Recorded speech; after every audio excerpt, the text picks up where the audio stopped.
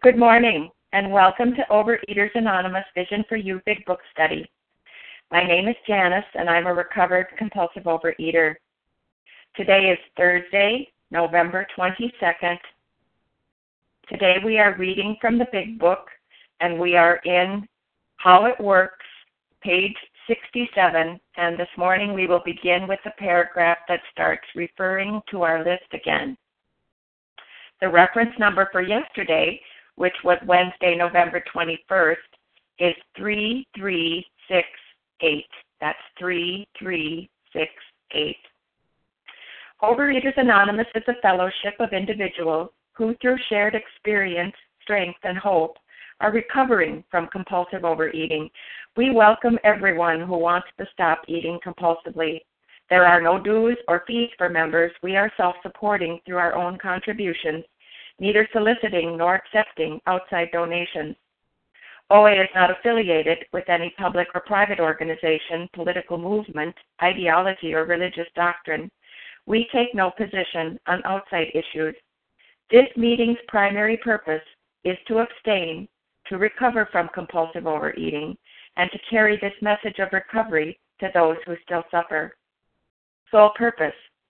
OA's fifth tradition states each group has but one primary purpose, to carry its message to the compulsive overeater who still suffers. At Vision for You Big Book Study, our message is that people who suffer from compulsive overeating can recover through abstinence and the practice of the 12 steps and 12 traditions of Overeaters Anonymous. I would now like to ask Irini to please read the 12 steps of OA for us. Thank you, Janice.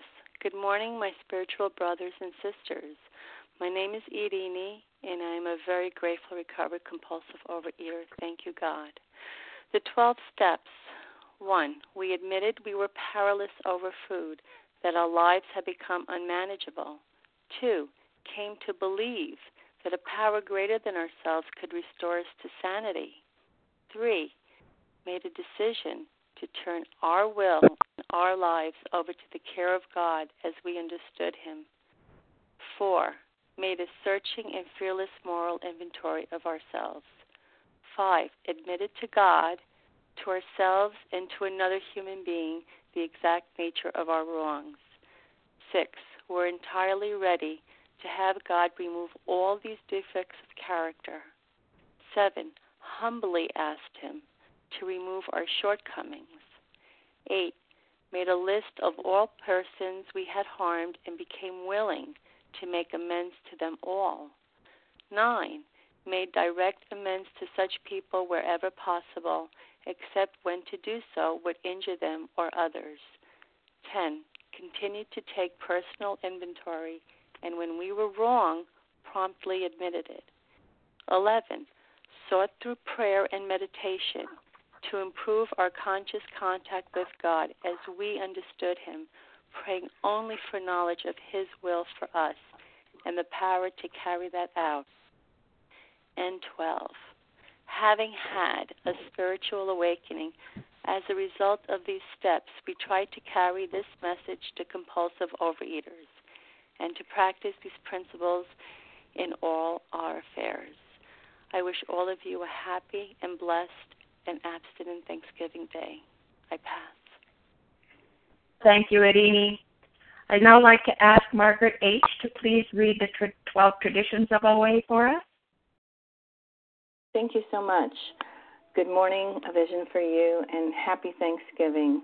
The 12 traditions. 1. Our common welfare should come first.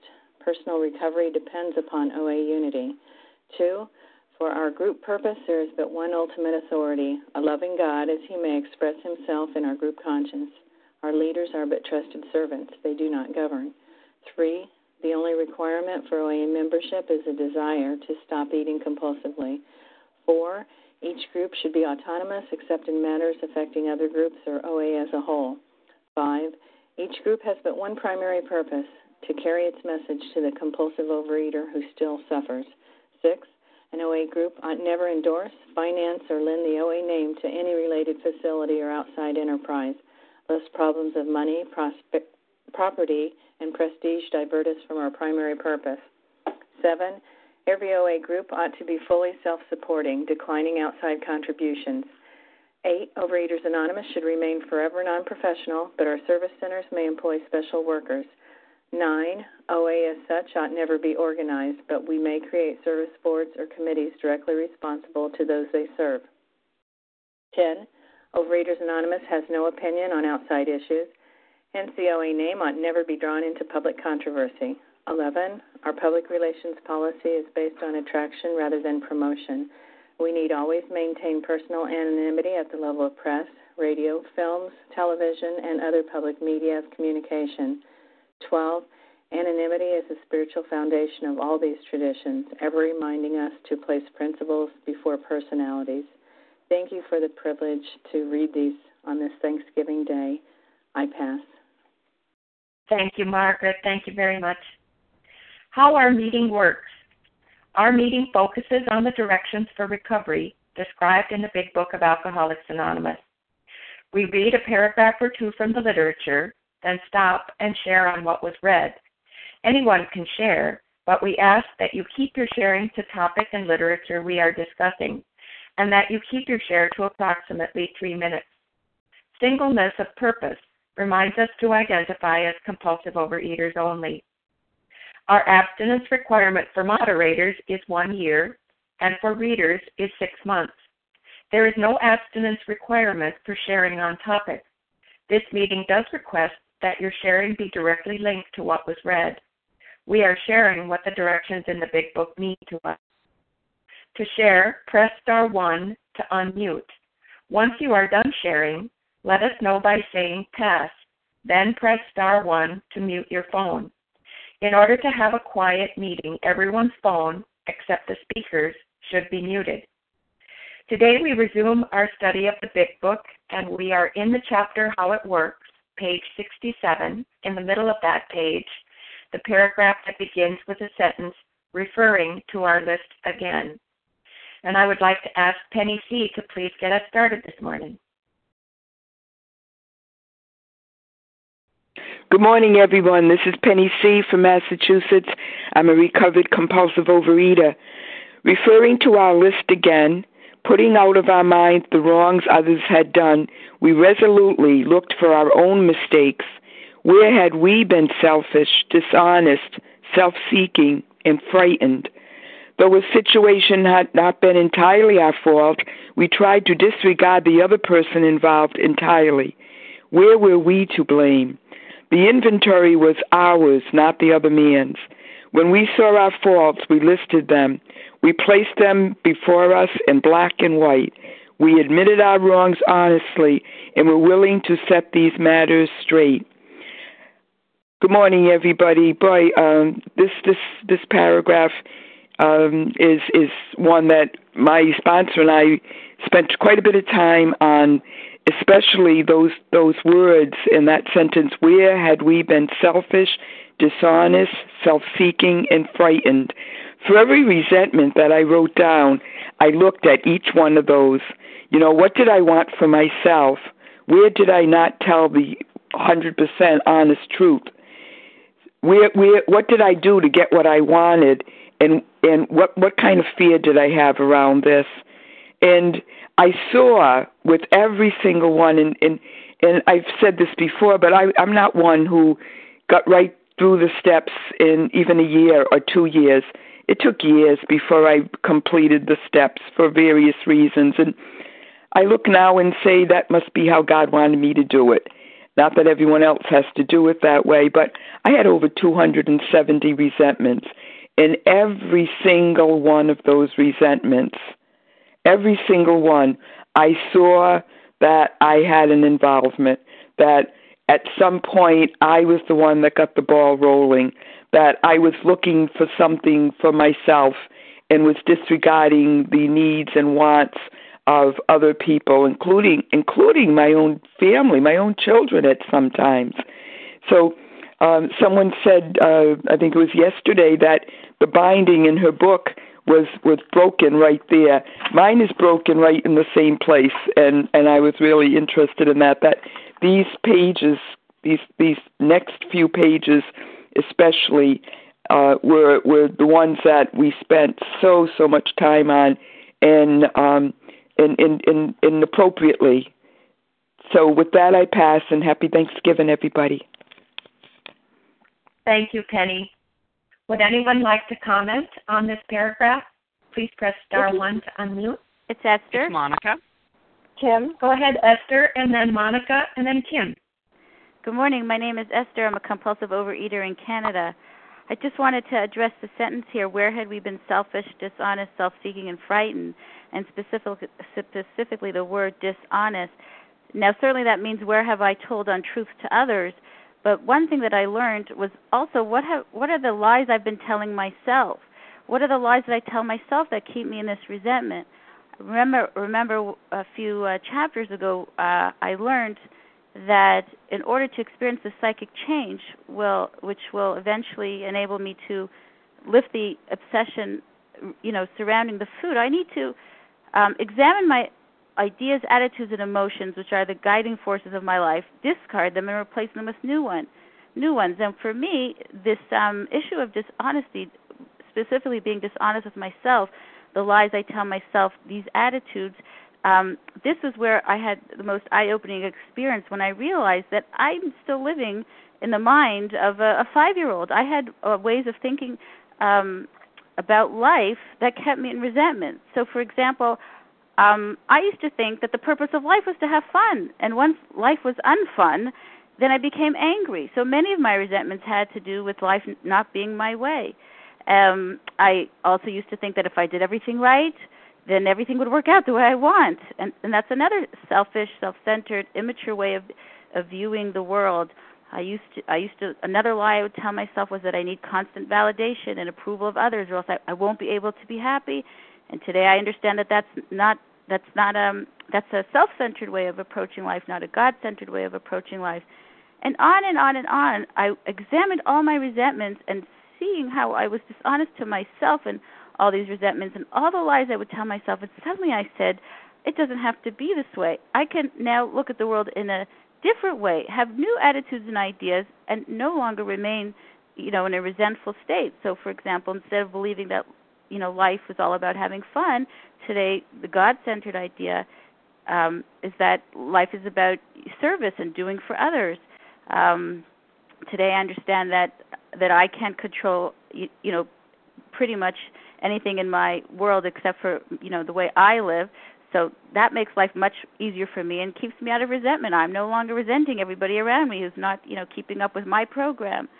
So for me, this particular exercise, specifically the dishonesty, was where I suddenly realized that if only I would approach life differently and think, replace my selfish attitudes with God-centered attitudes, then I could live a life that was freer, less angry. And once I didn't have those resentments and constantly feeling, on edge, I no longer had to turn to the food to sort of calm me down, to, bring me that ease and comfort in life, because I wasn't angry. I was serene. I was happy. I was satisfied. I wasn't, looking to see why, life wasn't working my way. And so for me, again, this particular exercise, what's known as column 4, was the place where I had that transformation, where I realized that, all my problems start in my mind, and look what I've done to myself. It's time to get rid of all those ways of thinking that aren't working for me and replace them with new ways of thinking, God-centered ways of thinking. And that's what I experienced. From there I felt, this new spirit of serenity enter in me. And with that, I'll pass. Thank you. Thank you, Esther. Monica? Good morning, Janice. Good morning, everyone. My name is Monica. I am a recovered compulsive overeater, and I am so excited about this paragraph. That this is what where the rubber meets the road, and this is where we put that pen to paper here. We're going to do some serious writing, and this writing changed my life. And we've been reading about how resentments kill us. We hold on to resentments, and they are going to kill us. Well, now, these 100 recovered people are telling us in this particular paragraph here, they are giving us instructions on how to get rid of these resentments, how to look at it from a different angle. How I'm going to turn around this resentment that I have at someone that I've held on to for 40, 50 years, and I'm going to look at it from an entirely different view, a different angle. So they're saying, referring to our list, and what do we have to do? We have to put out of our minds the wrong that this person did. So I'm going back to my list, to the first person on my list, and I'm going to look at it and think, first I'm going to pray. I'm going to pray that angry man prayer, and I'm going to ask God to help me to change my point of view with every single one. Pray, pray, pray. And realizing it says that they're perhaps sick too, that they're sick and I'm sick. And the first thing I was asked to realize was the resentments I had against this person. Had I ever done this behavior to them or anybody else? And that was an eye-opener, because almost everything I had down as resentments, I did myself. And that started my thinking, changing my thinking. Wow. So then it goes on. I had to look at my own mistake. Where had we been selfish? Now, this is not a yes or no question here. This takes some writing here. Where had I been selfish? Okay, so what does that mean? It means, what did Monica want in this situation? Or what didn't I want in this situation? Many times it was, I wanted my way. I wanted people to think like me, to have my values, and that was a big joke on me, have my values, and I was doing the same thing. My selfish attitudes. What were my selfish attitudes here in this situation? And then dishonest. What was my faulty thinking in this situation? What was I thinking? What was I telling myself? What was I pretending? What was I believing? Believing that that my way was the only right way, that person was a bad person, that their opinion didn't count. This is dishonesty. This is how I was dishonest. It wasn't me, it was you. You were bad. You were wrong. And then what does it mean by self-seeking? Self-seeking. What did I do? What were my actions? How did I retaliate because I didn't like what you did to me? Did I criticize you? Judge you? Now, remember now, all of this stuff can be just in your head, but that's still actions. Even if you didn't say anything, if you were thinking all of this stuff in your head, you were doing something here. Criticizing, judging, withdrawing my affection, yelling at somebody, lying about somebody, bad-mouthing somebody. These are things I did. Those were my actions. And then it says, frightened. What was I frightened of? So what was or am I frightened of in this particular situation? Am I frightened of not being loved? Of not being good enough? Of looking stupid? This was pretty easy. I knew this, that came up pretty easy. What was I frightened of? And then I was asked to look at one more thing. Who had I harmed with this resentment? And even if it was all in my head, I had the answer. I hurt that other person. I hurt myself. And I hurt whoever else had to listen to my drama. But this is where the personality change started happening. You see this stuff. You're writing this stuff out over and over again. And you start thinking and realizing, I don't want to do this anymore. I want to be happy. I don't want to be restless, irritable, and discontented. And this is how you're going to get that. And with God's help, praying each time before you do any of these, you will start seeing the transformation happening when you are doing your 4-step inventory here. And with that, I pass. Thank you, Monica. Kim. Good morning, Janice. Good morning, my fellows.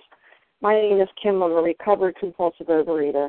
And on this Thanksgiving morning, I give thanks for each one of you. And this reading, the inventory was ours, not the other man's. When we saw our faults, we listed them. We placed them before us in black and white. What clear-cut instructions? You know, and I was someone that I would get periods of abstinence and then I would pick up, and then periods of abstinence and I would pick up, and I'd say, well, I did these steps and they don't work. Well, was I following these clear-cut instructions? No. The inventory was ours, not the other man's. No, my inventory was a way to justify why I was entitled to eat. My inventory was a victim's description of why I had no choice but to eat. You know, the inventory was ours, not the other man's. When we saw our faults, we listed them. No, when I saw their faults, I explained them to you. When I saw their faults, I screamed them from the rooftops about how wrong the rest of the world was. And if I got to the point where I saw my fault and I listed them, I didn't list them. I justified them. I rationalized them. I made sure you understood why I was the victim or the martyr. So these clear-cut instructions was the inventory was ours, not the other man's. When we saw our faults, we listed them. Listed is a short, concise writing. It's not a collegiate dissertation on why we were the way we were. And we placed them before us in black and white. I got rid of that little hamster trail in my mind that would go over and over and over resentments, and I put them down on paper. You know, and this is the crux of what the serenity prayer is telling me. You know, God grant me the serenity to accept the things I cannot change, which is what others did or done, the courage to change the things I can, which is what I have done, and the wisdom to know the difference. And I looked up wisdom. It says knowledge of what is true or right, coupled with just judgment as to action, discernment, or insight. So the action word is in there. So how do we get this wisdom to know the difference? We get this wisdom by doing this inventory, by taking these clear-cut instructions and writing them and not putting our own twist on it, not going to other literature, whether it's within OA, AA, or outside sources, and figuring out a quote-unquote better way to do it. I spent a lot of time revamping these steps and finding I kept picking up over and over. So the clear-cut instructions say the inventory was ours, not the other man's. When we saw our faults, we listed them and we placed them before us in black and white. And with that, I pass. Thank you, Kim. Well, this is Janice, and I am a recovered compulsive overeater, and I am once again paying attention to what it says. It says, referring to our list again. Now, this is the second time that they brought us back to this list. You know, we turned back to the list where it held the key to the future. You know, we turned back to the list. We've made this list our grudge list, our resentment list, all the people that made me angry, all the institutions that made me angry, all the ways that, yes, I too justified my actions. That's starting to get put aside. You know, they keep instructing me to come back to that list. Look at it again a little closer, Janice. Look at it again a little deeper this time. You know, where was I at fault? What was my part in all of this? Where was my thinking twisted? And I did this with the help of a recovered sponsor. You know, and I looked at my actions sometimes, and I couldn't quite see where I had been selfish. You know, didn't I want the best for you? But also, didn't I try to make that happen? You know, wanting my way, whether it was for me or for someone else, was still selfish because I was still directing that show. I was still trying to make it all come about. And I would say to myself, well, my intentions were good. My intentions were good. But people were looking at my actions. They were looking at my actions and responding to my actions. So where was I involved in a setup? I kept setting it up for other people to respond in a particular way, and I couldn't see that until I started putting it down on paper. The inventory was mine. Follow these clear-cut directions. and to do it as honestly as I could, because I'm doing it with God's help. I've turned my life and my will over to the care of God. God direct my thinking. Help me to see this differently. And the Big Book is doing a great job, these recovered people, of putting down what had been their experience. Where had their twisted thinking gotten them into trouble doing this step? Where had I been self-seeking? Where I had been looking for approval, constantly looking for approval. And if I couldn't get that approval, I tried to make it happen. So there was a lot to look at. So I'm glad they said refer to the list again, Janice. Refer to the list again, because each time I looked back at this list, the insights got deeper. The way of looking at this got clearer, more clarity. God revealed to me more and more as I looked at this list so that I could be ever more free. And with that, I'll pass. Would anyone else like to comment on this paragraph? Good morning. This is Christy. Good morning, Leah, and then Christy.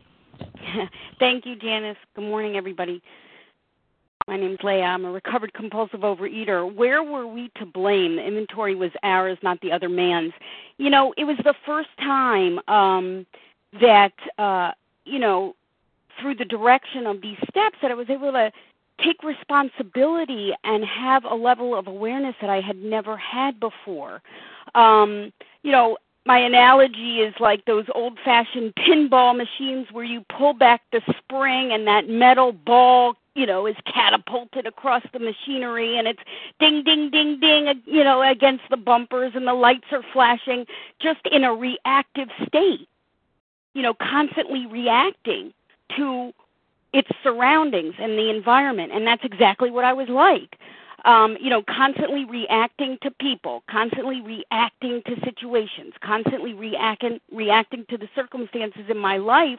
The Big Book is teaching me here, where were we to blame?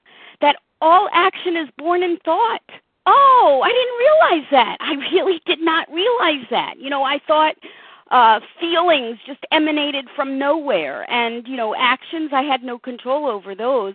The Big Book taught me, take a look at your thinking, Leah. Let's take a look through this step 4 at your thinking, because if your thinking is malaligned, if your thinking is in disharmony, if your thinking is twisted, then of course your actions are also going to be twisted, because all action is born in thought.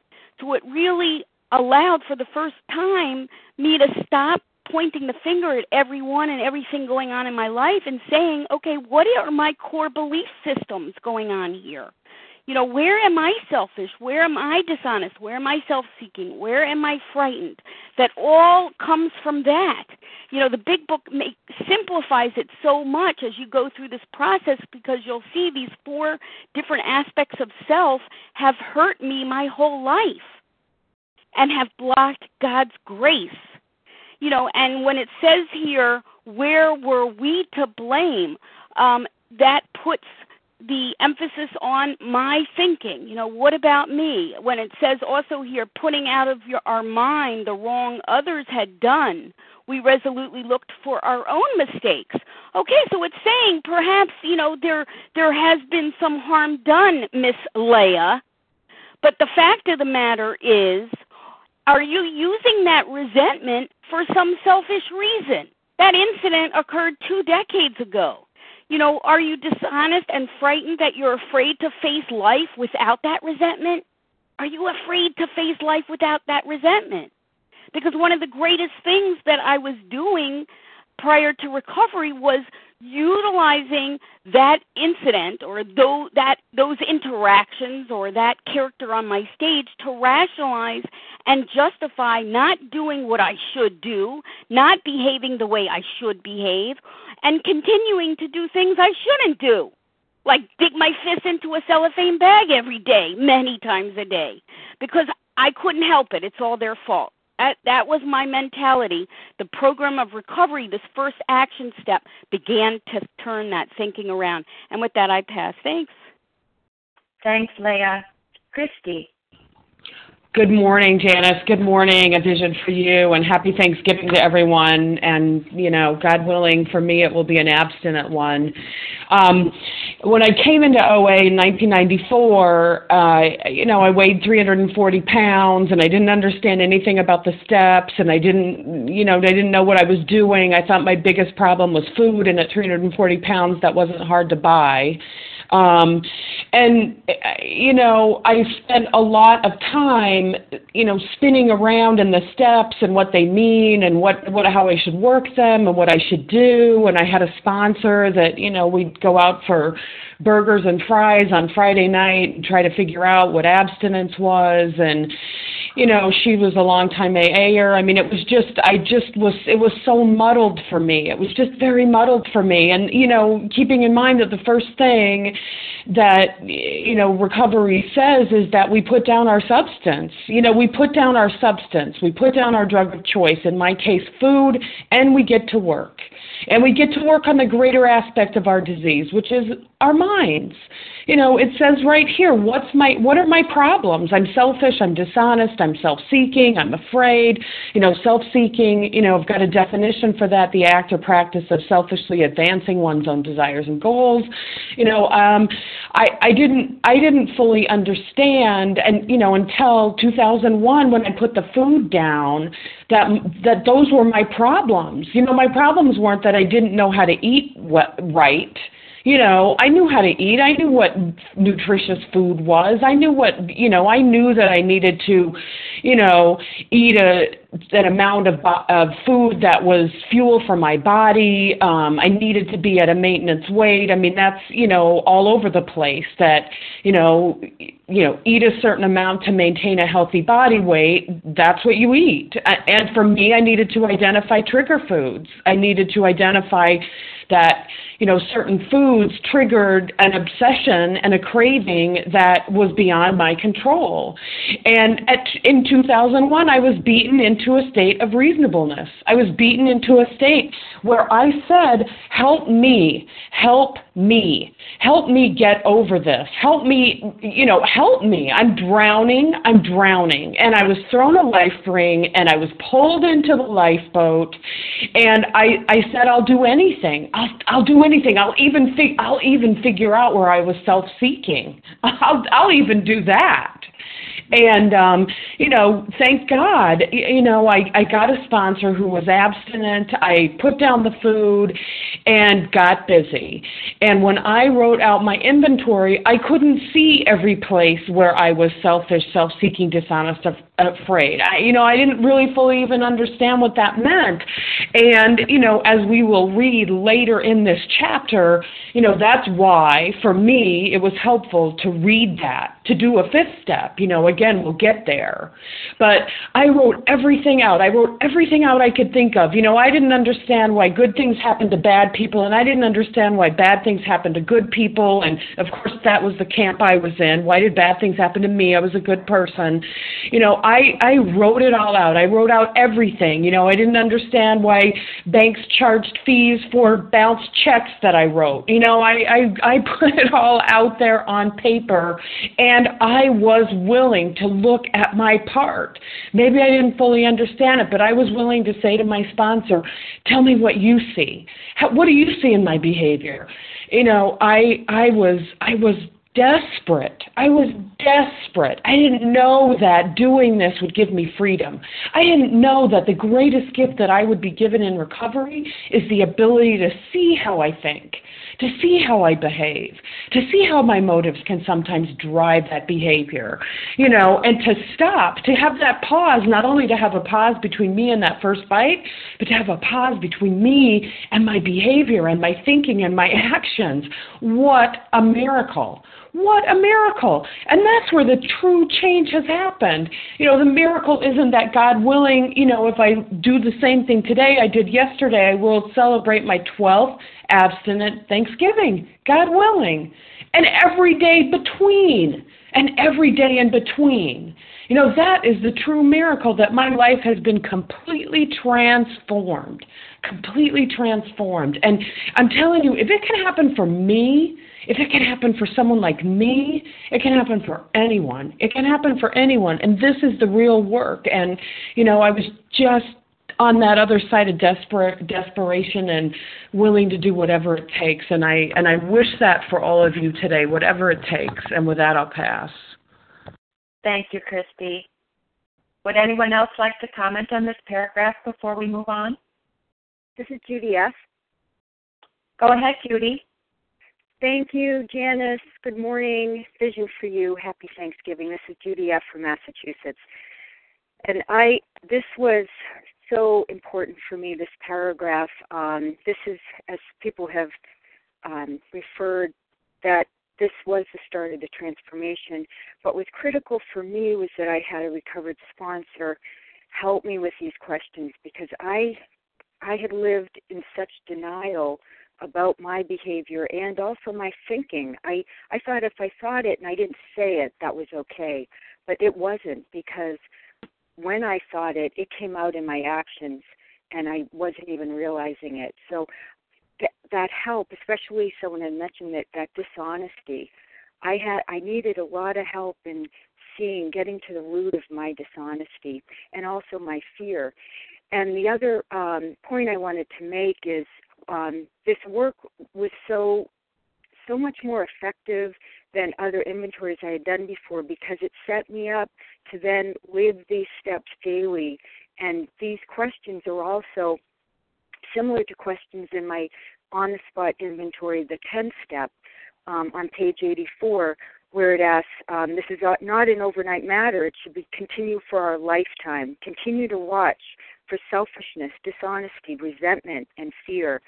And then in my nightly review, I not only do I watch for these during the day, but then in my nightly review, they ask these questions again to me. Were we resentful, selfish, dishonest, or afraid? And that, because I'm not cured from this illness, but it is the obsession of the mind, the food obsession, the compulsive overeating has been removed, contingent on my spiritual condition, and this is part of my spiritual condition, is to continue to watch for these things and ask God then to remove them when they come up. And I'm just so grateful that this paragraph gave the foundation for how to live daily in my life without resentment and to be happy, joyous, and free. Thank you. With that, I'll pass. Thank you, Judy. We'll move on to the next paragraph. And Esther, would you please read that for us?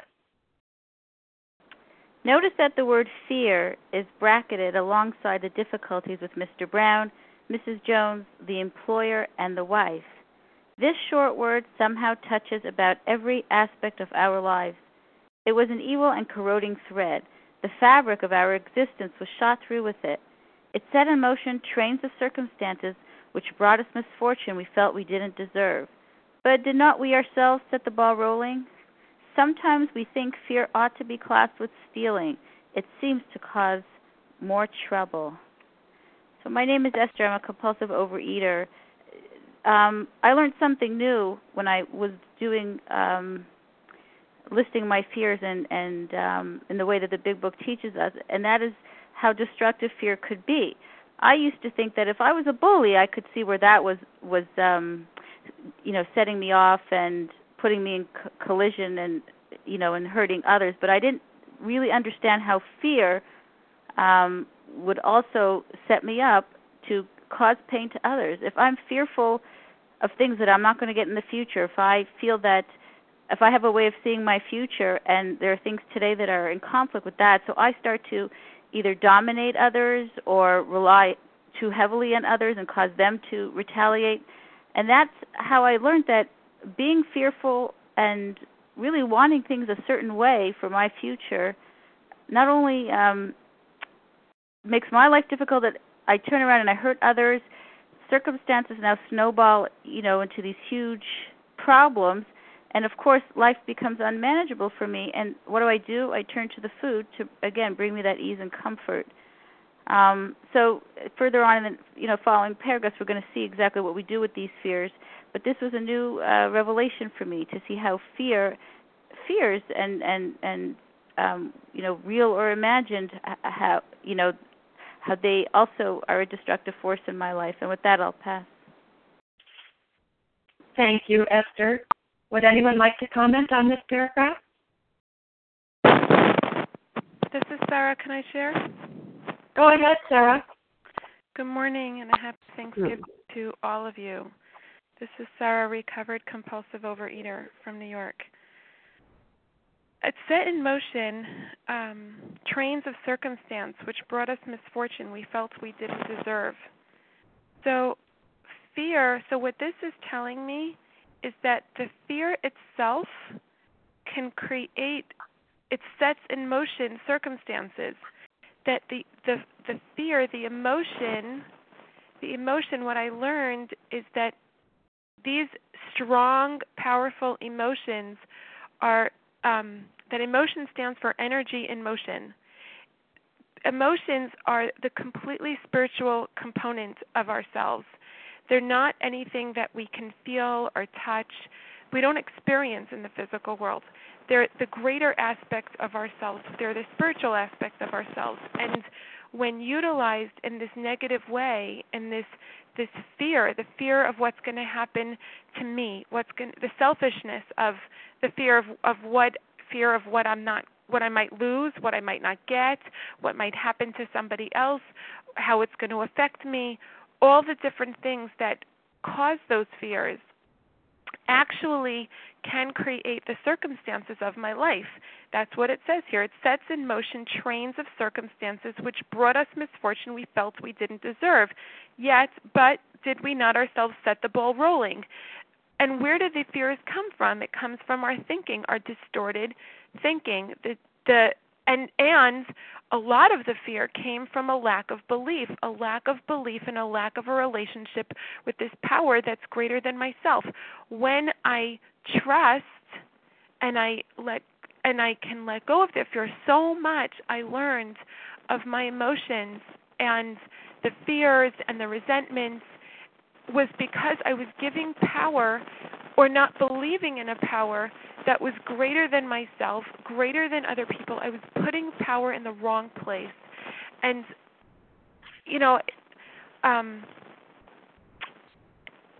and the great aspect of step 4 and this, inventory of looking at ourselves and where, just from this last paragraph, when we saw our faults, it was very liberating because I can't control other people.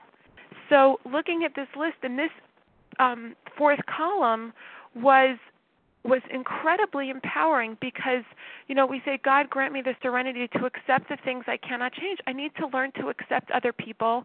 I need to learn to accept life's circumstances that may not go my way. And the courage to change the things I can. Well, what can I change? I can change my thinking. I can change the angle at which I look at things. I can change my relationship with this, where I give the power to my life. Do I give that power to myself? Do I give that power to the other people in my world? Or am I giving that power to that greater power greater than myself, to God, who's master of all things, who I can trust? And the more I can set in motion, I can replace this fear with this trust and this recognition that there is a power greater than myself, that there is something beyond that fear that I can trust, that is somehow that's managed the world up until now, and I don't have to be God, and I don't have to manipulate other people and life circumstances because of my own fears of what might not go my way. And we can set a new ball in motion. I can through my emotions, through my beliefs, through my perspectives, I have that power to create a new set of circumstances. That power is the God's power that He gave within me to be able to choose to look at things in a different way. And this inventory is what gives us the ability to do that with clarity.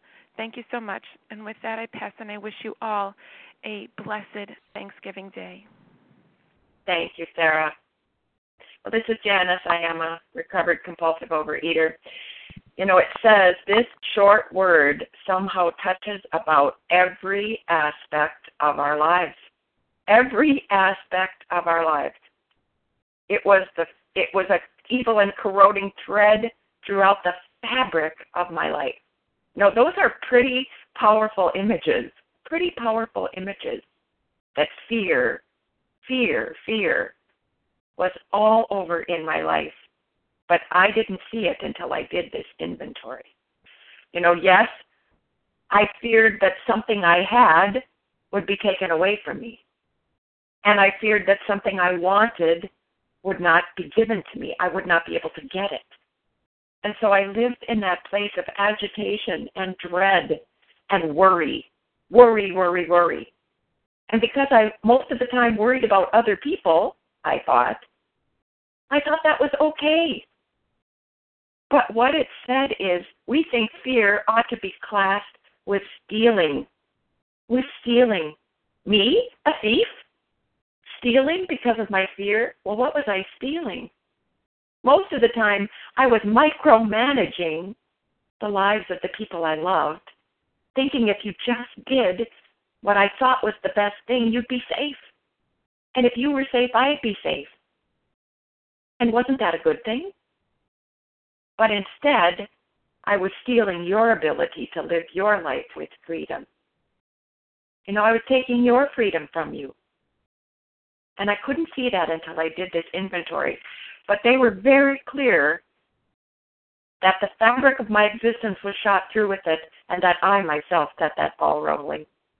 Most of the time, I myself set that ball rolling. By what I said, by what I did, by that twisted thinking. And I needed that all unraveled. I needed that thread unraveled and pulled out and looked at clearly. And thank God for these clear-cut directions. You know, that they had experienced this. I didn't have to reinvent the wheel. They had experienced this, and thank God they could show me that so that I could experience it as well. And with that, I'll pass. Would anyone else like to comment on this paragraph? It's Monica. Go ahead, Katie. Monica. And then Katie. Thank you, Janice. My name is Monica. I'm a recovered compulsive overeater. I was just looking up the word fear here in our little dictionary. And it says, you know, notice that the word fear. And here, it's only a 4-letter word, just a small little word, but like you were just so saying so well, how it's, you know, it goes through our lives. It's in this thread that's everywhere. Anyway, it says fear, agitation, alarm, anxiety, or dismay in the anticipation of or in the presence of danger, pain, or disaster. Or negative imagination, dread, apprehension. And if you had asked me before I did this work if I was a fearful person, I would have said no. I was a strong woman. I didn't feel like I had any fears.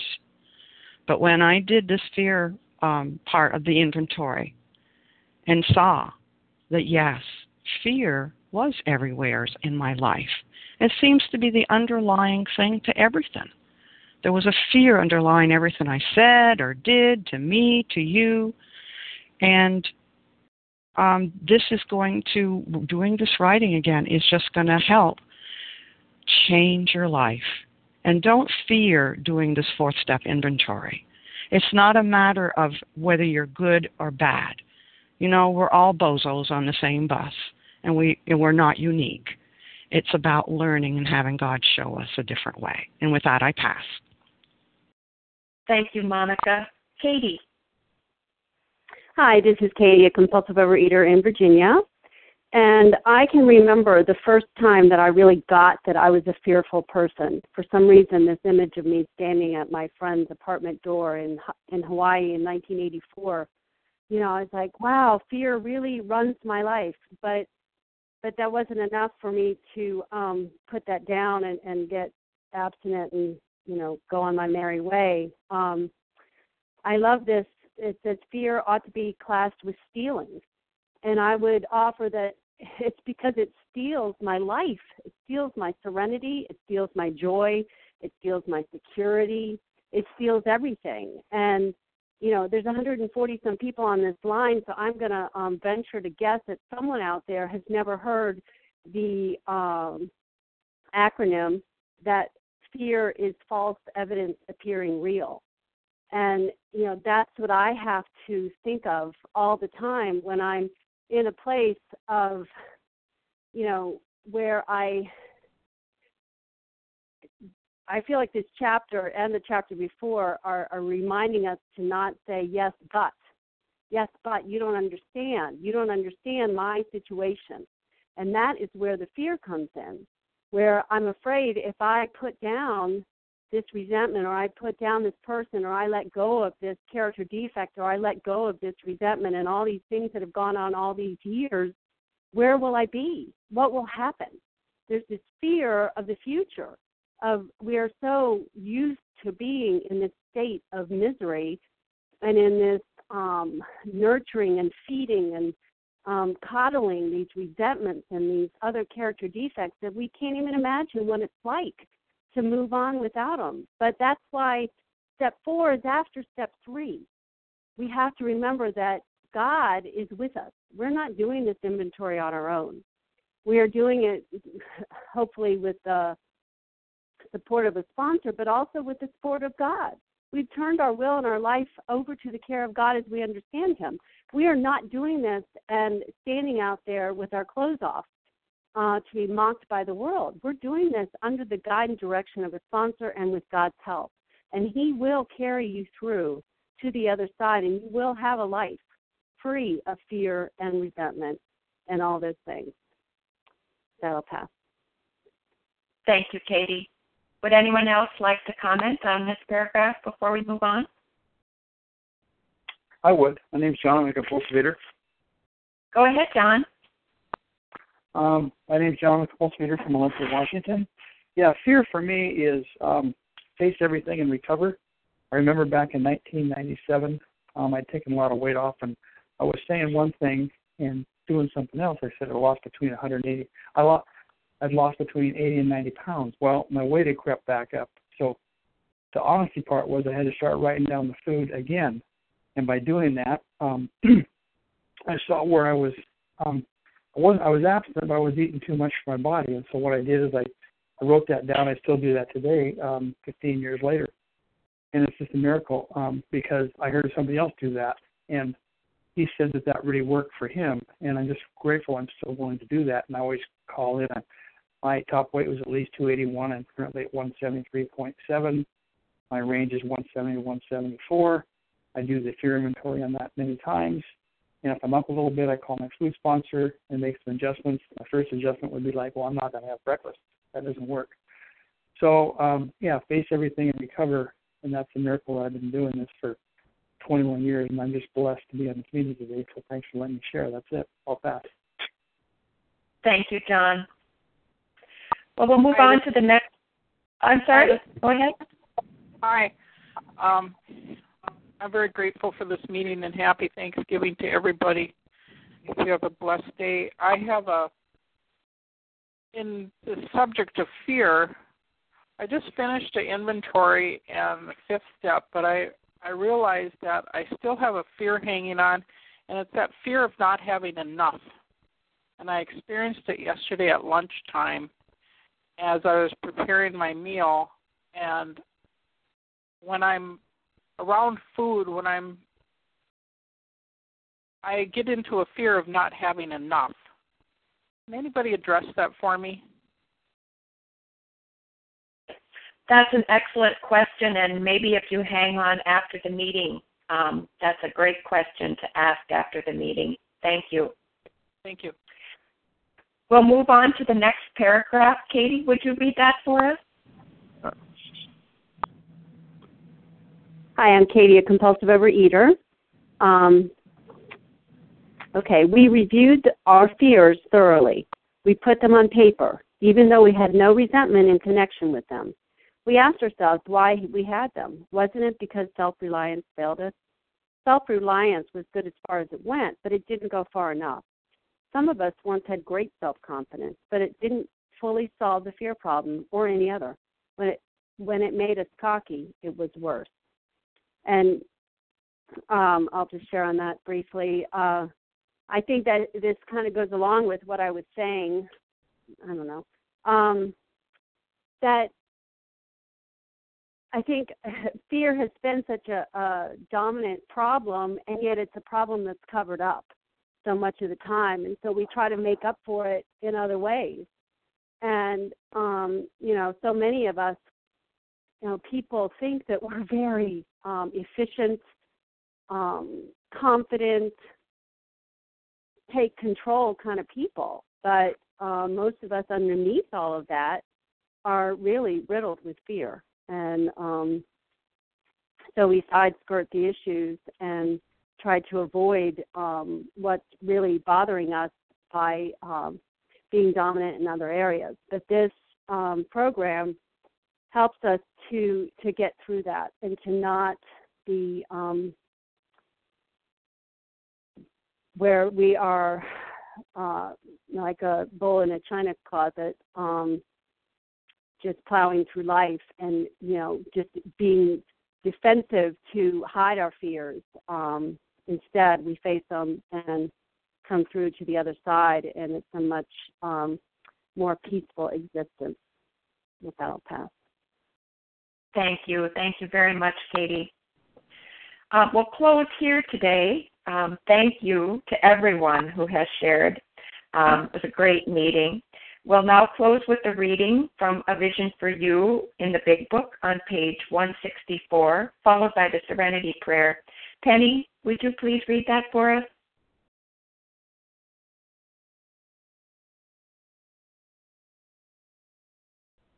Yes, thank you, Janice. And just let me get the page right here. I'm sorry. All right. Our book is meant to be suggestive only. We realize we know only a little. God will constantly disclose more to you and to us. Ask Him in your morning meditation what you can do each day for the man who is still sick. The answers will come if your own house is in order. But obviously you cannot transmit something you haven't got. See to it that your relationship with Him is right, and great events will come to pass for you and countless others. This is the great fact for us. Abandon yourself to God as you understand God. Admit your faults to Him and to your fellows. Clear away the wreckage of your past. Give freely of what you find and join us. We shall be with you in this fellowship of the Spirit, and you will surely meet some of us as you trudge the road of happy destiny. May God bless you and keep you until then.